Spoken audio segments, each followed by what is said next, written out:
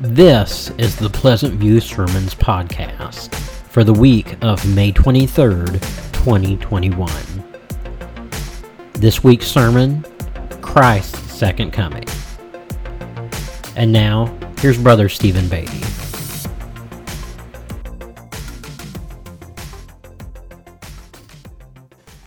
Glad to have everyone here this morning. We're missing a couple. Remember them in prayer. We pray they'll be back in a couple of weeks. And we're going to continue this morning in our discussion on Bible prophecy. And I'll admit these messages have been fairly lengthy, but there is so much material to try to pack into one service that sometimes we have to continue over. And that's what we're doing this week. This week we're going to talk about the coming of Jesus Christ, his second coming, and what a beautiful picture that is. Christ's second coming.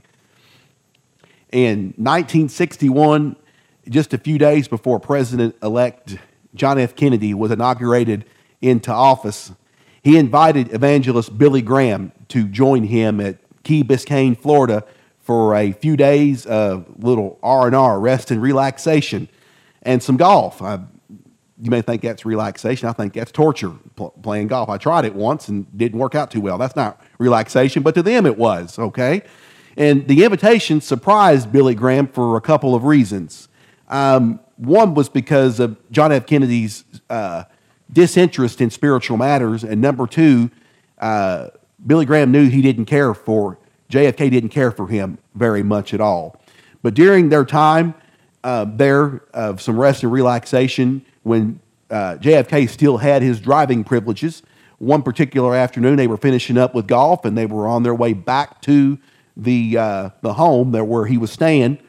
Kennedy pulled over his white Lincoln on the side of the road and shut off the engine, and Billy Graham asked him, "Is everything okay?" And John F. Kennedy looked at him and said, "Billy, do you believe that Jesus Christ is coming back to this earth one day?" And Billy Graham looked at him and said, "Mr. President-elect, yes, I sure do. Jesus Christ is coming back." And JFK asked him, "Then why do I hear so little about him today?"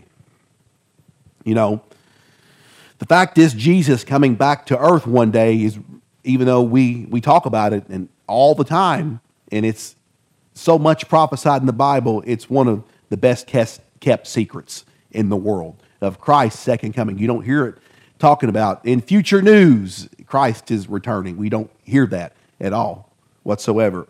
Yet over and over again, I just said in Scripture, in the Old Testament and the New Testament, even Christ prophesied that he was going to come back again one day to reclaim what's rightfully his in this broken world. And it's this particular event, the most important event that's still to come in human history in Bible prophecy, Christ's second coming. Now remember the timeline, and I should have had Daniel put it up again. I didn't think about it, but we know that there are going to be three things that are going to happen preceding Christ's return. And if you look at Revelation 19 at Christ's second coming and how it's far different than the rapture, we're going to talk about that this morning. The three things that are leading up to his return. We're going to also look at the question, so what? What difference does it make if Jesus Christ is returning again one day?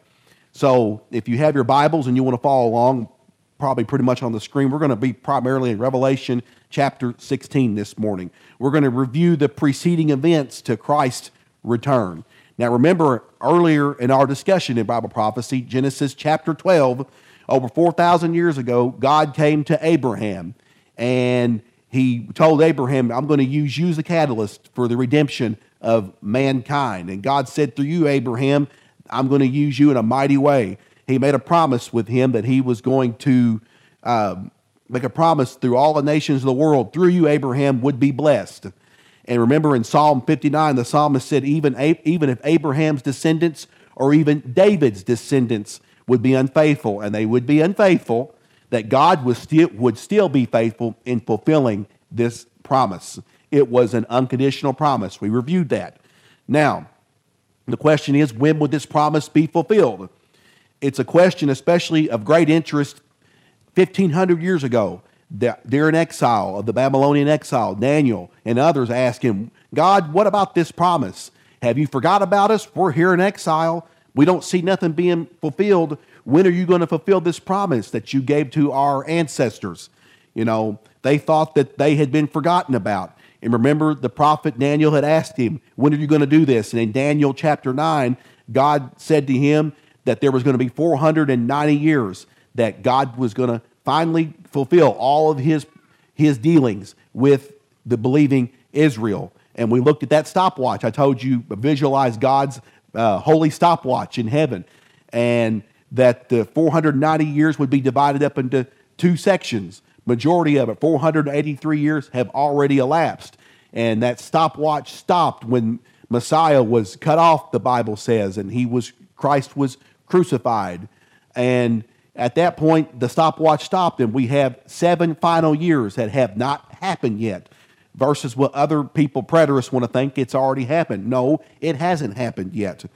The redemption of mankind and the restoration of the world would be during this time. It would be at final 7 years that God would deal with Israel one more time. And right now, we're living in that gap between the first coming of Christ and the second coming of Christ. And there are 3 significant events that are taking place during this gap between Christ's first and second coming. Number 1 is the church age. The church age, okay? Remember Bible prophecy in that outline? After Christ's resurrection and 40 days later his ascension, 10 days later, the Spirit, Holy Spirit that Jesus promised, the Helper, would come on that day, that great day of Pentecost. That day was the birth of the church of Jesus Christ. It's a time when God would temporarily turn away from Israel because even Jesus himself tried to get them to accept him as Messiah. They said, no, we're looking for someone to literally save us from Roman oppression. So God, Bible says temporarily, not permanently, has turned his back on Israel so that you and I and fellow Gentiles can have a chance at salvation. It is being part of this promise. And remember, Paul said that Romans 11:25, that Israel right now has a partial hardening in their heart towards Messiah. But it's a partial hardening. It's just temporary, okay? Number 2, another event that would happen during this gap would be the rapture of the church. The rapture of the church has not happened yet. It's imminent. It could happen before we leave here today, and we wouldn't get no Kentucky Fried Chicken in a couple of weeks. We would enjoy the blessings of heaven. The heck with that chicken. But the rapture hasn't happened yet. It can happen at any moment, and we'll be with him in glory. And once that occurs, that stopwatch will start for the final time after the rapture of the church, beginning those last 7 years of human history. And then number 3, the Great Tribulation still has to happen. Daniel 9:27 gives us that outline. It's a week of years, 7 years. Antichrist will make that peace treaty with Israel sometime after the rapture of the church, and the world is in complete turmoil because the church is gone, and the Spirit through the representation of the church is gone, and the people are clamoring, looking for somebody who can say, I've got the answer to world peace. And he signs that peace treaty with Israel. But we know, as we studied before, halfway through at the 3.5-year period, Antichrist and the false prophet are going to turn their back on the church. They're going to turn their back on Israel and begin unrelenting persecution those last 3.5 years. It's not only those last 3.5 years, a time of Antichrist persecution on the world. It's a time of God pouring out his judgment on the world simultaneously. The Great Tribulation has 2 purposes: to pour out his wrath upon unbelievers, and also Israel. He's given Israel and everyone else one last opportunity to be saved. That's the kind of God we serve.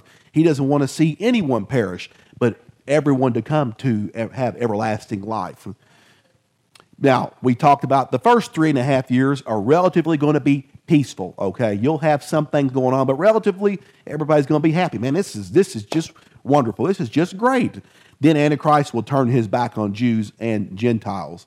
And then the last 3.5 years, majority of God's judgments, the seal judgments, the trumpet judgments, and the bowl judgments are all poured out on portions of the earth. The bowl judgments are poured out on the entire world. Now, the question is, this was all review until now. What's going to be the reaction of the world during this time? Have you ever heard the maxim that whoever calls the shots, they take the shots? We understand that in business. Any place you work, you have an employee, you have supervisors. If they're in charge, if things go wrong, who gets the blame for it? They do. They get the blame for it. Our previous president took a lot of credit for the stock market, and some of his policies did help the stock market go to record highs. But I always said if something was to happen and it dramatically went down, he'd have to take responsibility for it too as well. But that's what's happening here. Something very similar. This world great dictator is going to be all of a sudden accused of all of these judgments. They don't see them as judgments. Financial peril and natural disasters are going to happen. That he has subjugated all these nations and leaders to follow him. And imagine what these last 3.5 years are going to be like. I said financial problem, political turmoil, people are being persecuted, natural disasters. The world forces of the East are going to have enough of Antichrist. His reign he's seen as being in a weakened state because of all the natural disasters. And then I got to thinking, he's going to be ultimately responsible, they're going to say, for climate change. That's why all this is happening. You haven't done enough for climate change. They changed it from global warming to climate change. Antichrist, or whatever this man's name will be, you haven't done enough to stop all these natural disasters from happening, from climate change from stopping. They couldn't build enough wind and solar and electric cars to help appease this problem. And then they've had enough of him. They're going to want to wage war and take over and overthrow him in his power. The Bible says the world forces are going to mount a revolt, a challenge to Antichrist and his power. And that's what sets up this war of Armageddon. Really, during these last 3.5 years, it's not just one climactic battle that happens at the end, the battle of Armageddon, but there's multiple different stages of the war of Armageddon that leads to this final climactic battle. Now, here we have the world forces. They're tired of Antichrist, and they're ready to try and overtake him. They've had enough of his rule, and that's where we come to in Revelation 16, the battle of Armageddon. Look at Revelation 16 and verse 13. John says, "And I saw coming out of the mouth of the dragon, and out of the mouth of the beast, and out of the mouth of the false prophet, 3 unclean spirits like frogs." Look like little Kermits coming out, little frogs. Now, we talked about in Sunday school, I mentioned, Satan is a copycat of everything God does. Did you realize, just like there is a Holy Trinity, Father, Son, and Holy Spirit, this verse here describes a satanic trinity. The dragon, that's Satan. Then you've got the beast, the power coming from the dragon to the beast, the Antichrist, and the false prophet. That's the satanic trinity. That's what we have here. He is a masterful copycat. John says he saw 3 unclean spirits like little Kermits, frogs coming out of them. Now let's look at verses 14 and 16. For they are spirits of demons performing signs, which go out to the kings of the whole world to gather them together for the war of the great day of God, the Almighty. Verse 16, and they gathered them together to the place which in Hebrew is called Armageddon. This satanic trinity that John described in verse 13 is going to try to lure all the kings of the world together in one place for battle. Now, why in the world would Antichrist do that? It's very simple. If he can get them together all in one place, he can destroy them. Okay? He can destroy them. That's why I don't believe, now we hear more and more about our artificial intelligence, and they could play a part in military down the road. I don't think there'll ever not be a need for foot soldiers, because foot soldiers are what gather your people together in one place so you can try to take them out. Antichrist cannot get to all the world forces throughout the world if they're scattered thousands and thousands of miles apart. He can't get them all at one time. Okay, so he has to gather them together in one place in order to do what he thinks he's going to do, is take them out and destroy them. This is what this is what we have going on here in Revelation 16. From the Antichrist perspective, he wants them together so that he can destroy them. But from God's point of view, he can do it without doing this, but God's going to say, okay, you want to copycat me? I'll show you with my power. He's gathering all the world forces together, along with the beast and the false prophet, all in one place so that he can smite the nations. That's what God is doing here. You know, the text says it's the evil spirits that lead the world forces to the plain of Megiddo. But yet, we're also saying God's leading them there. Well, which is it? The answer is both. It's both happened simultaneously. Remember the story in 1 Kings? God sent an evil spirit to cause evil King Ahab, remember that guy? King Ahab, to mount an attack against the city of Ramoth Gilead. The direct cause of the attack was a demon, but the ultimate cause was God. It's just like the comment Martin Luther said, even the devil is God's devil. There's nothing or no one that God won't use to fulfill his purpose, even demonic forces as well. He is ultimately responsible for everyone coming to this place, the plain of Megiddo, the place of Armageddon. This plain of Megiddo is cited as some of the most famous battles in the Old Testament: Baruch and the Canaanites, Gideon and the Mennonites. Napoleon, remember him, and through studying through school, Napoleon looked at this vast valley and said, this is the greatest natural battlefield in all of the world. I wonder why that is. Because this is the place that God has set in place for that final climactic battle. Now look at verse 17. Now while these world forces are gathering together in the plain of Megiddo to wage war against Antichrist, at this point, God's final judgment comes on the earth. Look at verse 17. Then the seventh angel poured out his pole upon the air, and a loud voice came out of the temple from the throne saying, it is done. This is that final bowl judgment that is poured out upon the entire world. But this last bowl is poured out, it says, in the air. Notice that, the air.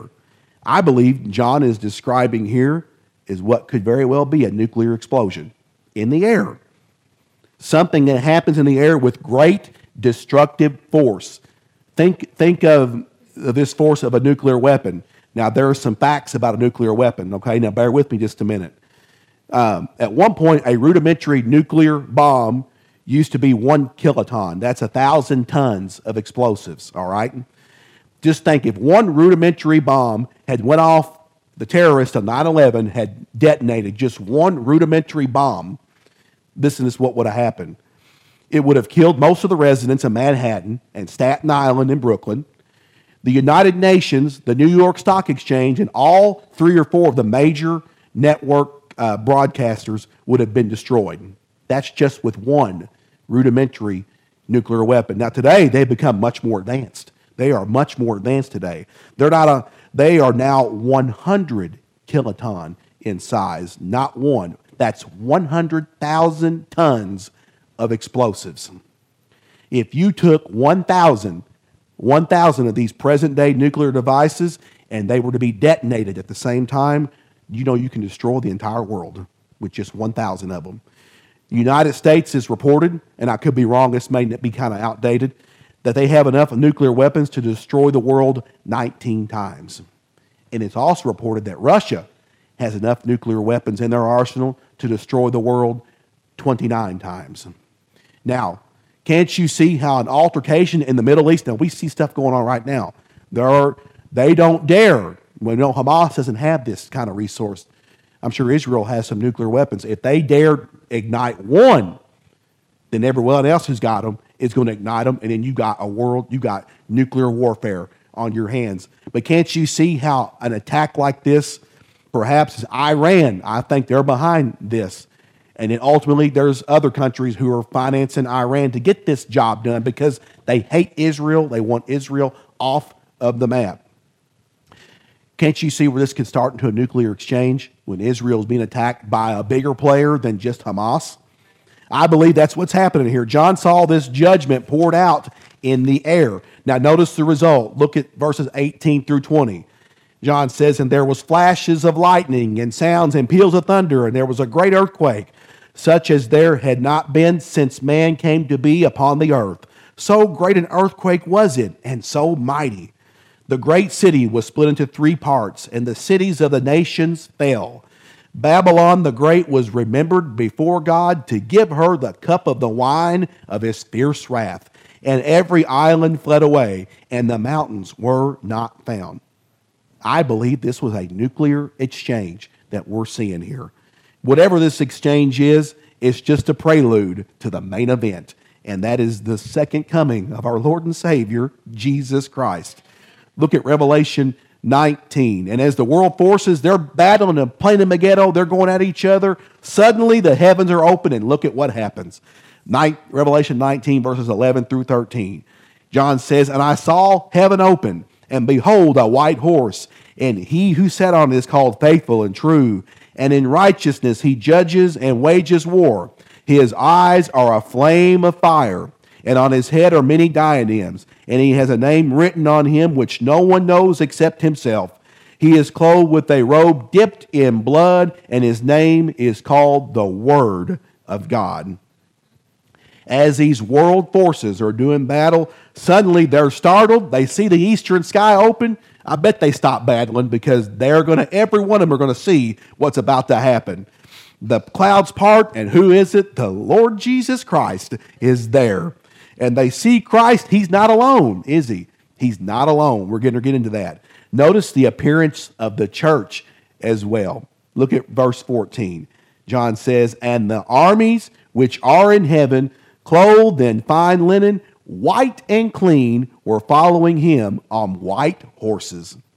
Who is this army that's following Christ from heaven back to earth? It is all of you. It is me. It's every Christian listening out there. We're going to return with Jesus at that final moment, that great battle. How do I know? Go back to verse 8. John is describing what happens in heavens just before Christ's second coming. What's happening? You and I, we're getting dressed for the event, aren't we? I'll get to the verse in just a second. I got a little bit in there between. We're getting ready for this great event. We're getting ready for it because as soon as Christ comes to earth and judges unbelievers and sends them into hell, the first thing that happens, it may be days, weeks, it could be months. He's setting up his millennial reign, his 1,000-year reign on this earth. For that great wedding feast, we're going to be dressed up. We won't have to have bibs on to protect our perfectly white linen. We're going to be eating at that marriage supper of the Lamb. It's a celebration we're all going to join. And in Revelation 19:8, it says we're getting ready for this great event. Look at what he says. "It was given to her to clothe herself in fine linen, bright and clean, for the fine linen is the righteous acts of the saints." Now, we've all been to weddings, haven't we? For the most part, people, the bride and groom, dressed in their finest. They're not going to look like me, They're going to dress in their finest, the most beautiful white gown and the best looking tux that you can think of. Most people dress in their finest. The Bible says in heaven, before we, the bride of Christ, return with him to reign, we're going to get dressed for that occasion. We're going to get dressed for it. We're going to dress in our finest clothes. White linen, which represents our righteous acts. That's what we be putting on for that marriage supper of the Lamb. Now, you say, but wait a minute, our good works, haven't we been taught that good works are meaningless? Well, no, not at all. They're not meaningless. God's works are meaningless when it comes to salvation. Amen. Our righteousness is that like that of a filthy rag, a filthy, nasty, infested rag. That's what our righteousness represents. But our works matter very much after we've accepted Christ as Savior, haven't they? Our works matter very much. When we become Christians, God takes that righteousness of Jesus Christ and he wraps it all around us. We're kind of like that. We're kind of wrapped up in that fine linen and mummified, but what we did have, our unrighteousness, when we're saved, God takes Christ's righteousness and wraps it all over us from head to toe, not seeing our flaws, but seeing the righteous acts of Jesus. Think of that righteous act of God as putting on our inner garment. And once we have Christ's righteousness wrapped around us, then we put on those righteous acts. That means the obedience of Christ. And those good works we do after we save, like I said, they are very important. Our obedience in Christ determines the kind of heaven we're going to have one day. Did you know that heaven's not going to be the same for everyone? It's not going to be. It's not going to be everybody's treated all the same and everybody gets the same amount. No, not at all. There are going to be degrees of heaven. What level of heaven that we get is determined by our works after we are saved. And that's what we're talking about when we come back with him wrapped in fine linen. We are wrapped in our righteous acts. There will be an appearance of Christ, the appearance of the church. And third is the defeat of Christ's enemies. Look at verse 19 in chapter 19 of Revelation. And I saw the beast and the kings of the earth and the armies assembled to make war against him who sat on the horse and against his army. Here are all the world forces. They're doing battle against Antichrist. Suddenly Christ appears and we're with him. And all of a sudden these people who were doing battle with each other suddenly become friends because they see the Lord Jesus Christ coming with the church, and they're going to turn around and wage war against him. Now you may be thinking, I'm not sure about that. I'm going to be coming back on horseback and with the Savior leading the way. I'm not sure I'm ready to ride on horseback and come back through the air to the earth and do battle. If you want horse lessons, we'll get with Jennifer and Stanley. We get started now. And we got a couple of horses and a pony there. We can learn how to do horseback. No, it's not going to be that at all. We're going to be perfect in our glorified bodies. Nothing is going to hurt us after that point. Much less we're really just coming along to watch what Jesus is going to do to his enemies. There's nothing we have to do whatsoever. We're just going along for the ride. Like a great roller coaster. You get to the very top and then you look, here it comes, a descent. We're coming down. We know, though, that we're not going to feel that way in heaven when we come back to this earth at all. Our defeat of Christ's enemies has nothing to do with my strength or your strength or anyone else's. It has everything to do with the power of God. Look at Revelation 19, verses 15 and verse 21. How are these enemies slain? From his mouth comes a sharp sword, so that with it he may strike down the nations, and he will rule them with a rod of iron. And he treads the winepress of the fierce wrath of God, the Almighty. And the rest were killed with the sword which came from the mouth of him who sat on the horse. And all the birds were filled with their flesh. Devastating, isn't it? Ooh, just imagine that. Imagine that. All the birds are not going to go hungry that day. God, with a simple word, defeats his enemies. And that's what happens at the second coming of Christ. The appearance of Christ, the appearance of the church, the defeat of his enemies. And many people believe, though, that the second coming of Christ and the rapture are the same. I'm going to list, and he's going to list 8 different differences in these two time periods. Yes, there are some words used in Scripture that describe the rapture as well as the second coming. They're the same, many of them are the same words. Specifically, 3 key Greek words used to describe both the rapture and the second coming. Number 1, parousia. That means coming or arrival. Number 2, apocalypsis. What's that sound like? Apocalypse. Revelation. People are afraid.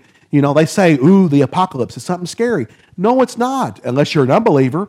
The apocalypse is just the revelation. That's what Revelation stands for. The unveiling of Jesus Christ. That's all it means. Number 3, epiphaneia, means manifestation.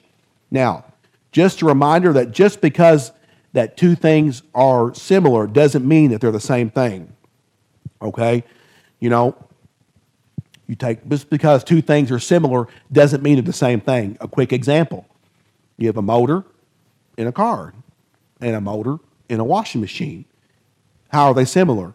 They both have motors, but they have completely two different functions, don't they? Just because two things are similar doesn't mean that they're the same thing. These are different events. They involve the coming of the Lord, the unveiling of Christ's glory, and unveil the appearance of Christ. Let's look at 8 ways the rapture and second coming are different. Number 1, no prophecies are necessary for the rapture, but many are required for the second coming. Okay? Regarding of Israel and the promised land, that's already occurred. You know, they've got their nation, and they're all moving back for that great purpose, and as well as rebuilding of the temple. That hasn't happened yet, but the works we discussed weeks and weeks ago, those plans are in place for a third temple. There has to be a third temple during the Great Tribulation. Number 2, Christ appears in the air at the rapture. 1 Thessalonians 4:17 says we'll be caught up to meet him where? In the air. He doesn't come down to the earth, not until the second coming. Zechariah 14:4 says, in that day his feet will stand on the Mount of Olives, which is in front of Jerusalem on the east, and the Mount of Olives will be split in its middle from east to west by a very large valley, so that half of the mountain will move toward the east and the other half toward the south. We did that earlier in our public reading. Jesus at his second coming is going to actually plant his feet at the Mount of Olives, the precise, exact spot where he left in Acts chapter 1, his ascension. Jesus is returning one day to plant his feet on this earth. Number 3, Jesus returns with believers at the rapture and then in the air, but then he returns to earth with believers at his second coming. The rapture is in the air. Second coming, he returns. We return with him on the earth. Number 4, the rapture is a mystery. The rapture is a mystery. I probably left that off, didn't I? I don't know. Anyway, it is a mystery. What I mean is, it never was talked about in the Old Testament. Jesus never mentioned the rapture in his earthly ministry. Paul had the job of revealing the mystery of the church and the end of the church age. The second coming is prophesied throughout the Old Testament and the New Testament. Number 5, after the rapture, only believers are judged. The judgment, the Bema seat, the judgment seat of Christ, I believe this is when it's going to happen. Because remember, when we come back with him on white horse, we're going to be dressed in the righteous acts of God. Because we're going to get what we are rewards for what we did on this earth. At the second coming, Israel and Gentile believers are going to be judged. Number 6, after the rapture, I'm going to move it ahead. There is no physical change to the earth. But after the second coming, there will be partial renovations done to the earth. Number 7, after the rapture, Satan continues to work. Even more so, even more feverishly. He knows his time is cut short. It is, to be exact, 7 more years. He knows most of his work is coming to an end. Now, at number 8, at the rapture, only believers will see Christ. But at his second coming, everyone is going to see Jesus. It's prophesied in Zechariah 12:10, Philippians 2, verses 10 and 11. Look at this. So that at the name of Jesus, every knee will bow, and of those who are in heaven and on earth and under the earth, and that every tongue will confess that Jesus is Lord, to the glory of God the Father. Everyone will see the manifestation of Jesus at his second coming. Now, here we go. Here's the question you may ask out there. Why is this all important? What difference does it make if Jesus Christ is coming to this earth again one day? There's a story of a young man he told years ago. He was on his way to his church on an Easter Sunday morning. He was particularly excited because he was going to get to listen to Billy Graham give the Easter message. And he was very ramped up. But on his way, his girlfriend, who lived a good distance away, was with her family at her church on Easter Sunday. And so on the way, he decided to turn on the radio. Back then, he can get his girlfriend's sermons on a local radio station in that area. And this church had a very, very liberal leftist pastor. He didn't believe in the deity of Jesus. He didn't believe in the inerrancy of Scripture. He didn't believe in heaven or hell. He didn't believe Christ was the only way to be saved. He didn't even believe in the second coming. It makes you wonder, what in the world was he doing standing behind a pulpit? You know? And on his way, he turned on the radio and he listened, and this is what his pastor said. He caught towards the end of his message. He says, for 2,000 years, people have been looking for and expecting Jesus to come back to earth. He hasn't come yet, and he is not coming. He said the first time Jesus came was when he came to Bethlehem. The second time when he comes is when he comes into your heart. That was the Easter message that liberal pastor gave on that Sunday morning. That makes me think of a very important verse, 2 Peter chapter 3, verses 3 and 4. Peter said, "Know this first of all, that in the last days mockers will come with their mocking, following after their own lusts, and saying, 'Where is the promise of his coming?' For ever since the fathers fell asleep, all continues just as it was from the beginning of creation." People today, they mock the idea of Christ coming back again one day. Peter said it would be like that in the last days. Look at verses 8 and 9.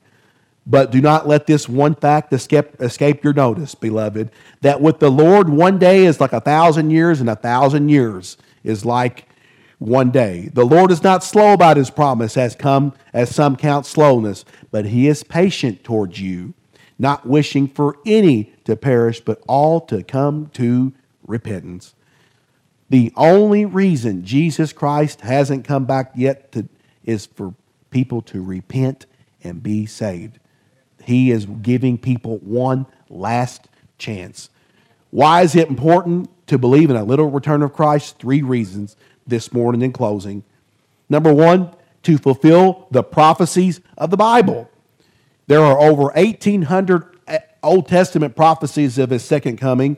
And it seems the New Testament, you can't turn a page in the New Testament without there be this simple statement: Christ is coming. Christ is coming. Jesus Christ is coming again. If Christ doesn't come at his second coming, one day it means that those hundreds of prophecies will be unfulfilled. And if those prophecies are left unfulfilled, it means the Bible cannot be trusted.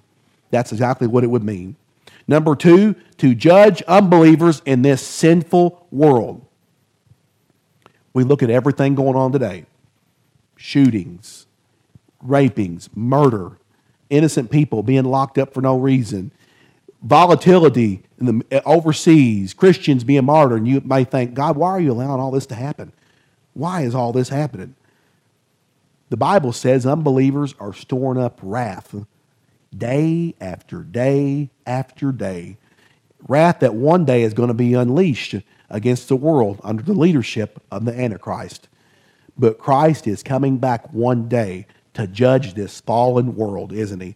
Isaiah 11:4, he says, "But with righteousness he will judge the poor and decide with fairness for the afflicted of the earth. And he will strike the earth with the rod of his mouth, and with the breath of his lips he will slay the wicked."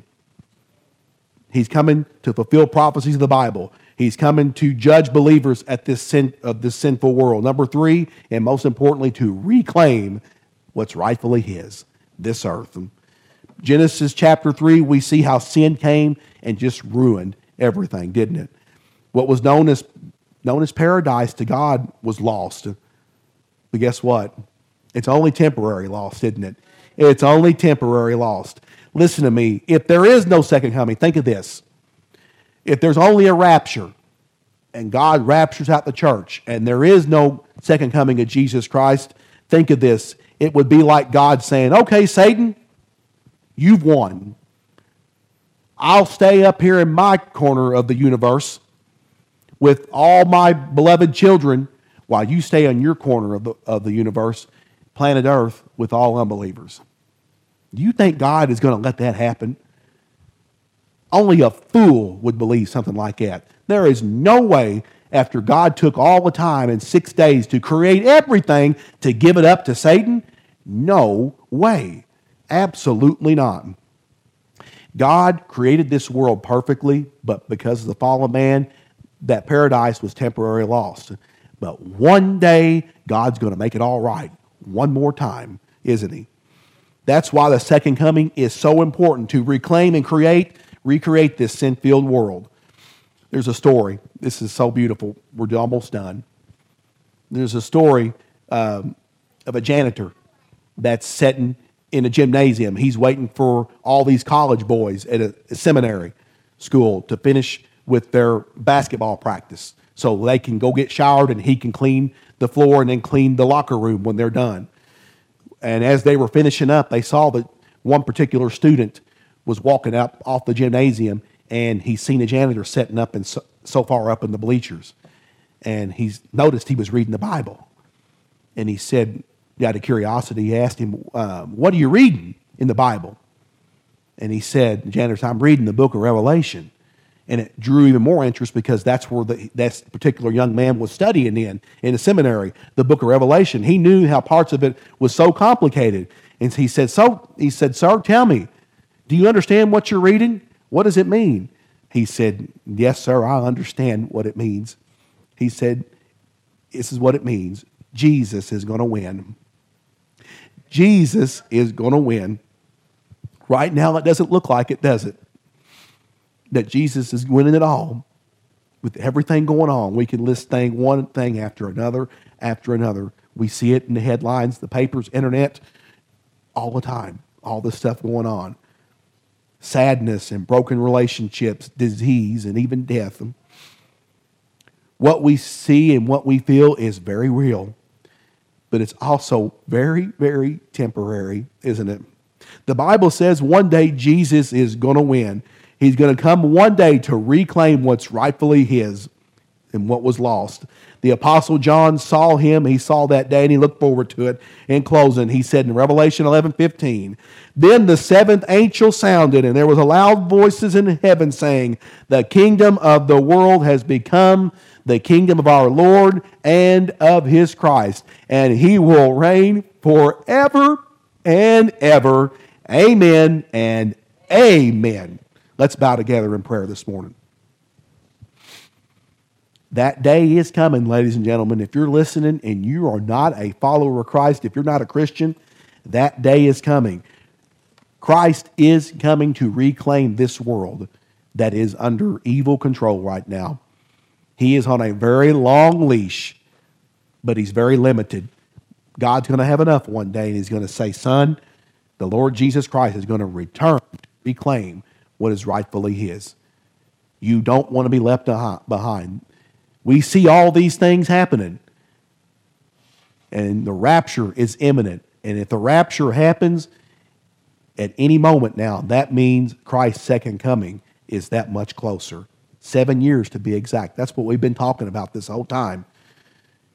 The greatest event in human history is upon us. Things are getting so bad, I can't see how God could take much more of this rebellion against him and his creation. You may be at a point you don't know what else to do. This could be their calling card this morning. You could be listening to this message, and not by accident. Maybe you've been listening to the other message. Maybe this is the first time you've listened, and we thank you so much for that if it is. Jesus Christ is coming. The Bible has a 100% batting average on prophecy. Prophecies will be fulfilled that have not been fulfilled yet because God's word says it's going to happen. Don't be left behind. You may feel like there's nothing else for you out there. Nothing else can help you. You can't forgive yourself. You're a sinful person. You need Jesus Christ as your Savior. The Holy Spirit, you'll know it. I felt it. We all felt that moment when God was calling us. He was calling our number. I want you to come with me and love me and serve me for the rest of your life as a believer, as a follower of Christ, as a Christian. You can have that opportunity if that Holy Spirit is working on you and you feel that guilt and you realize you need a Savior. You can pray this simple prayer of faith right now where you are. If you truly mean it and believe it in your heart, you can pray this simple prayer with me. Dear God, thank you for loving me. I know, God, I have failed you in so many ways, and I'm truly sorry for those sins in my life. But I believe what I have heard today, that you love me so much, you sent your son, Jesus, to die for my sins, not by any of my good works, but what Jesus did for me to save me from my sins. Thank you for loving me. Thank you so much for forgiving me. And I'm praying today that you will help me spend the rest of my life serving you. And I pray this in Jesus' name. If you prayed that prayer and you really meant it with all your heart, you are a follower of Christ. You are a child of God. You are a Christian. And we welcome you. If you're here close and you don't have a church to get into, we welcome you here at Pleasant View Missionary Baptist. Our information is on our Facebook page. It's on our website pvbaptistchurch.org. we welcome anyone and everyone who's a follower of Christ. This is a place for sick people and in need. SINs. We're all sinful people, and we fail all the time. We need each other here. And you're going to want to give a testimony. Tell somebody of what Jesus did for you. And then get into a Bible-believing church, because the journey just begins. Getting into God's Word will help you grow. And be into a like-minded believer church like this one, who teaches the whole counsel of God's Word. We don't cherry-pick things that make us feel good from time to time and with what the culture has. We preach all of God's Word. And it's so important that we teach that this is a sinful world, and sin is nothing good. It's horrible in what it does to people. We welcome you here this morning and any time. Look us up on the internet. Father God, I pray that no one this morning, no matter where they are, they don't have to be listening to this message. Maybe they're in some church. You've led them there. We pray that no one will resist your call of salvation. And I pray this in Jesus' name. Amen.